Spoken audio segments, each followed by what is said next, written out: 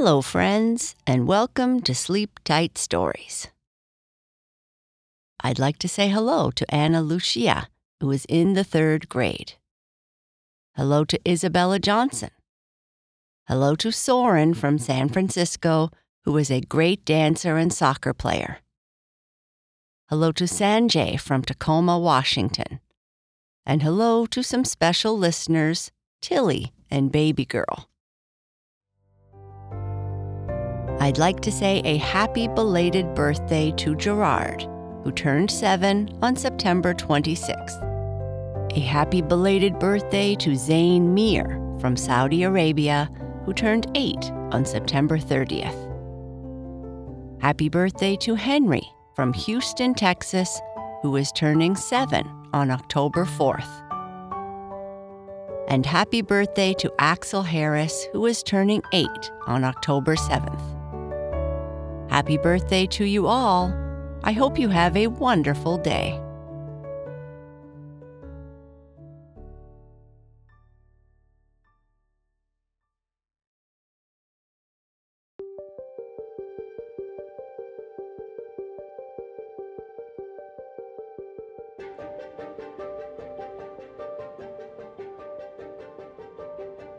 This is the 10th part in our Transfer Students series. In Part 9, the Solving a Mystery Club had found another mystery to solve. It was lights in the sky at night, and they decided that a sleepover was the best approach for trying to solve this case. Red is concerned that the lights might have something to do with the AID, and is worried about what the group might find out. The Transfer Student Part 10, The Night Case. Red hadn't slept well the night before, and the school day was long, with both tests and an English class that seemed to go on forever. So as she sat waiting for her mother to get ready to drive her to the sleepover, her eyes started to droop a bit, and she caught herself in a big yawn. Why did we have to study that old English language today, she thought. I had to concentrate so hard to keep up. It made me tired. Sciences were Red's forte, and what was emphasized at her old school.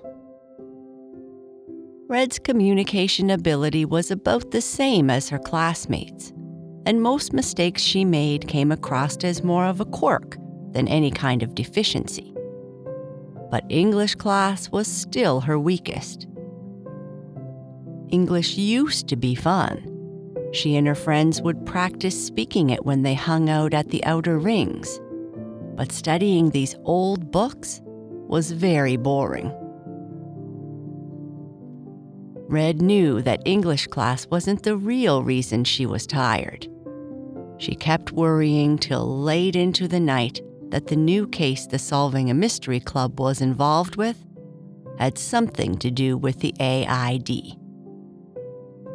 She had been very suspicious of them from the moment they came to visit their home here on Earth.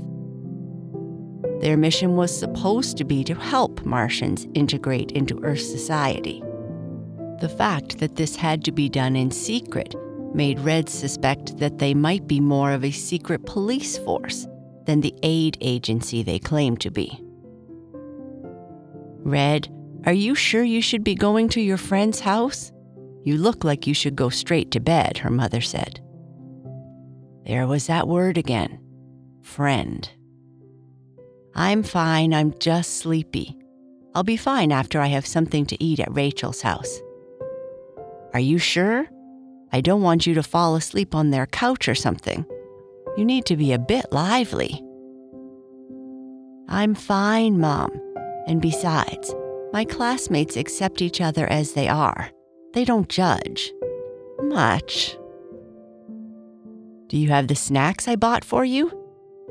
Yes, even the spicy shrimp chips you made me bring. You like shrimp chips, so why wouldn't you take the snacks you like to eat?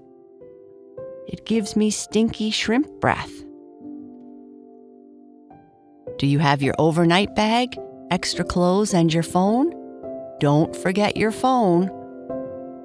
Stop worrying, Mom. It's just a sleepover. It's not just a sleepover, Red. It's your first sleepover with your new friends. There was that word again. We should go. I don't want to be late.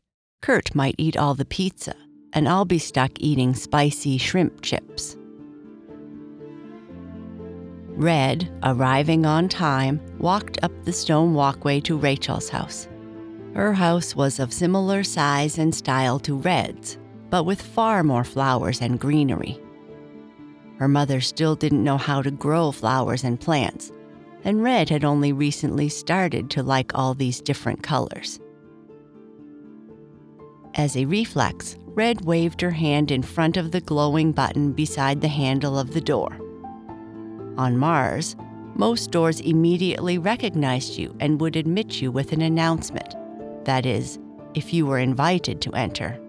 Those doors that didn't had a reader that recognized you based on your handprint. Red pushed the button, heard the elaborate bell, and in no time at all was greeted by Rachel. "Quickly come in. You are the last one to arrive," Rachel said quietly as she waved to Red's mother. "The last one to arrive? But I am exactly on time," Red said. "It's okay. You haven't been at Maplewood long enough to have Principal Burke give you the 'you are either early or late' speech. It's a habit for us now," Rachel said. "Where are your parents?" Red asked as they started walking into the kitchen. "They are hiding in their bedroom, watching TV, I think. They didn't want to interfere, which is convenient for what we need to do this evening. They will likely be asleep by 9 p.m. Old age, you see." "Aren't your parents like 35? Red asked. "Yeah, isn't it incredible how old they are?" "Hey, Red, slow again, huh?" Kurt said with a mouthful of pizza. "We are going to have to get you out running." "I suggest you grab some pizza soon, Red," Charlie said. "Kurt seems super hungry this evening." "Kurt is always hungry," Alexa said. "I have to feed my biceps, you know," Kurt said with a laugh. So, we ordered Hawaiian, spicy Thai chicken, and pepperoni pizzas, Rachel said, showing Red the inside of the pizza boxes. "Imagine, fruit on a pizza," Alexa said, shuddering. "If I wanted fruit, I would eat an apple." Red set her bags down and grabbed a slice of spicy Thai chicken, which seemed to have the most pieces left. Since coming to Earth, Red had found that she loved food with a bit of heat. Spicy food was much different from what she had before on Mars. "Do you like the Thai chicken pizza?" "That was my idea," Charlie said. "Yes, it's very delicious." "So, what is our plan for the evening?" Red asked as she sat down and grabbed another slice. "Wait, before we get started, I just want to say one thing," Alexa loudly interrupted. "That last slice of pepperoni is mine." Here is the plan. In the past, we have seen these lights just as it turns dark outside. The first few times I noticed it, I was in the kitchen, getting something to drink after I had gone to bed. So it seems that it waits until it is quiet and dark, Rachel said. "Maybe the lights want us to be asleep so they can transport us to the mothership," Charlie added. "Or maybe they are alien fireflies who want to capture guys who always have runny noses and wear their shirts inside out. Sound familiar?" Kurt said, looking at Charlie with a smile on her face. "We don't know what it is," Alexa said, smiling. She loved it when Kurt teased Charlie. The two of them couldn't be more different if they tried, and yet they were the best of friends. "Right, that's why we are looking into this. We need proof," Rachel continued. "It's a mystery for the Solving a Mystery Club," Charlie shouted as he stood up from his chair, posing with his arm pointing at the sky, like a superhero. "I thought we could turn off the lights and pretend that we are all asleep, then spring a trap when the lights appear again," Rachel said. "Are you sure they will return again tonight?" Red asked. "They have been coming every night for the past week. I'm guessing, but I bet the lights will be back again this evening," Alexa said. "I brought along some walkie-talkies," Kurt said, holding them up and showing everyone, so that we could split up into an observation and a capture team. "Capture?" Red asked. "I don't like the sound of this. In every scary movie, they always split up into groups, and then something bad happens," Charlie said with a look that showed that he actually believed what he was saying. "You shouldn't be watching scary movies," Alexa said. "I thought we just wanted to get proof so that we could understand what it is," asked Red, concerned that if it had to do with the AID, then they would not be so pleased if they captured whatever this is. "What better evidence than capturing whatever it is?" Kurt replied. "But how would we capture it?" Charlie asked. "I brought a large net," Kurt said. "So, after we turn out the lights, the observation team will wait in my bedroom on the second floor, keeping an eye out for when the lights appear. The capture team will be on the ground hiding, ready to grab it, whatever it is, when we are told it is flying low enough to do so," Rachel said. "Okay, so who is going to be on the capture team?" Charlie asked. "Kurt, Alexa, and I will be outside with the net," Rachel said. "Charlie, you and Red watch from my bedroom window." "It sounds risky," Charlie said, worried. "It will be fine. Don't be such a worrier," Kurt said. "Since we will be hiding, it's important that as soon as you see the lights flying around the backyard, you let us know. Then, if you think they are close enough to the ground, yell 'now' into the walkie-talkie. We will then jump out and try to capture it in the net," Rachel explained. "What if there is more than one?" Red asked. Everyone was silent for a moment. Then Kurt said, "We improvise." "Ugh," Red said to herself. For the next couple of hours, they snacked on the food that everyone bought, revisited the plan over and over, and chatted about who had the worst taste in clothes. To Red's surprise, her clothes were not considered the least fashionable. The group thought that she had a style all her own, whatever that meant. But Charlie was, of course, teased by Kurt for wearing his clothes inside out, and so he won the award for the worst dressed in the group. As it got dark, the group got quiet. As Rachel turned out the lights, they started to get nervous. Other than the normal sounds in the house, it was very quiet, and everyone started to get nervous. The sound of Rachel's parents snoring made everyone chuckle, but Red was still quite anxious, worried that the AID might be watching the gang. Charlie kept shaking his head about splitting the group and mumbling about what happens in scary movies. Whispering, Rachel said, "Okay, Charlie and Red, take your position, and remember to be quiet. We don't want to let whatever this is know that we are watching and that we are going to try and catch it." Charlie and Red walked up the stairs to Rachel's bedroom, past the sounds of the snoring in her parents' room, and took their position at her window. "Check, check, testing 1, 2, 3. This is Charlie checking in." "Roger, loud and clear," Kurt replied. All in position, they sat and waited. Looking at Charlie, Red wondered if he could actually see with those glasses on. Perhaps binoculars might have been a good idea. They continued to wait. The excitement and nervousness started to wear off. They started to get bored and sleepy. Then Charlie perked up. He saw movement. Did you see that, Red? See what? Something is moving in the trees, a weird shape. Dark. Could it be an alien? Guys, I see something. It might be an alien, Charlie said into the walkie-talkie. Red asked, Where?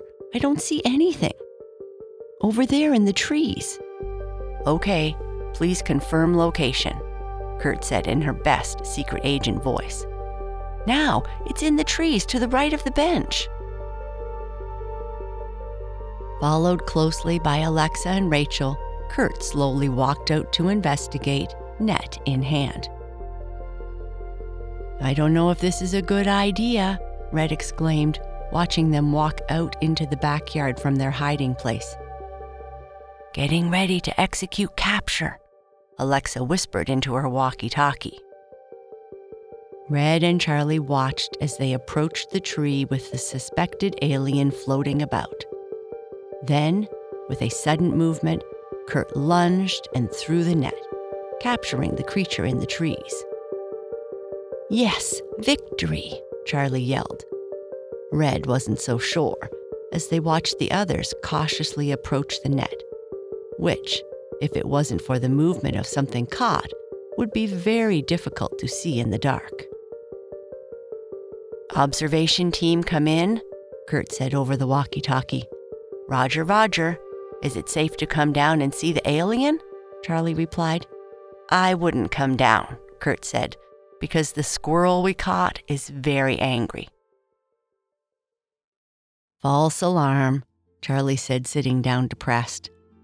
Red watched as Kurt lifted the net off the squirrel, which immediately chased the capture team around the yard a couple of times, before leaping over the fence, likely to never return.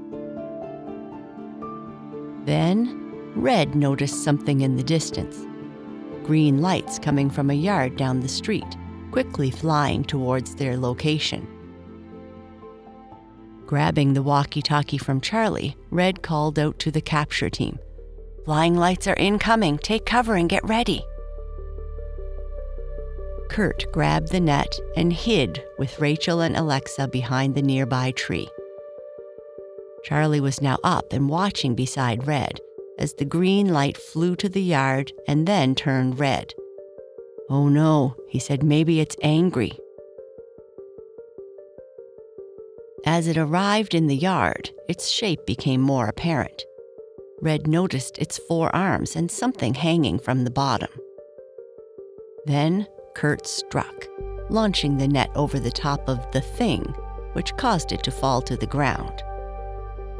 Charlie and Red stood there watching. Charlie seemed scared. Kurt called through the walkie-talkie, causing Charlie to jump. You guys should come down here. Are you okay? Is it safe? Yes, come down and see what we caught. Red and Charlie hurried down the stairs and went out the back door to see Kurt holding up what they captured. What is it? Is it really an alien craft of some sort? Red asked. No, I know what it is, Charlie said in an annoyed voice. Holding it up, its lights out, Kurt says. It is a drone. A drone! Red wasn't all that clear what a drone was, but didn't want to ask questions in case she sounded weird. What's that underneath the drone? It looks like a white sticker, Alexa asked. Rachel took the drone from Kurt and looked closely. It says, property of Andrew McKinnon. Andrew? That stinker. He lives just down the street from me. This must be his. His best friend Brett lives next to me as well. They must be in this together, Kurt said. What is it carrying? Red asked, looking at the round paper ball that was being carried by the drone. It says, Gag Corp Inc., Stink Bomb, Alexa replied. So all this time, Andrew has been trying to make a joke by trying to fly his drone at night and launching a stink bomb in our windows? Kurt said. Wait till I see his big sister in gym class and tell her what he has been up to. Andrew has been playing jokes on us ever since he was old enough to walk. I think my mom and dad will be upset about this one and give his parents a call, Rachel said angrily. Red was confused about what could be so much fun about this kind of gag. Obviously, she had a lot to learn about local culture. The excitement gone, Charlie let out a great big yawn. Let's go inside and get some sleep. We can deal with this in the morning, Rachel said, leading the way inside her house and to the basement family room where they were all going to sleep.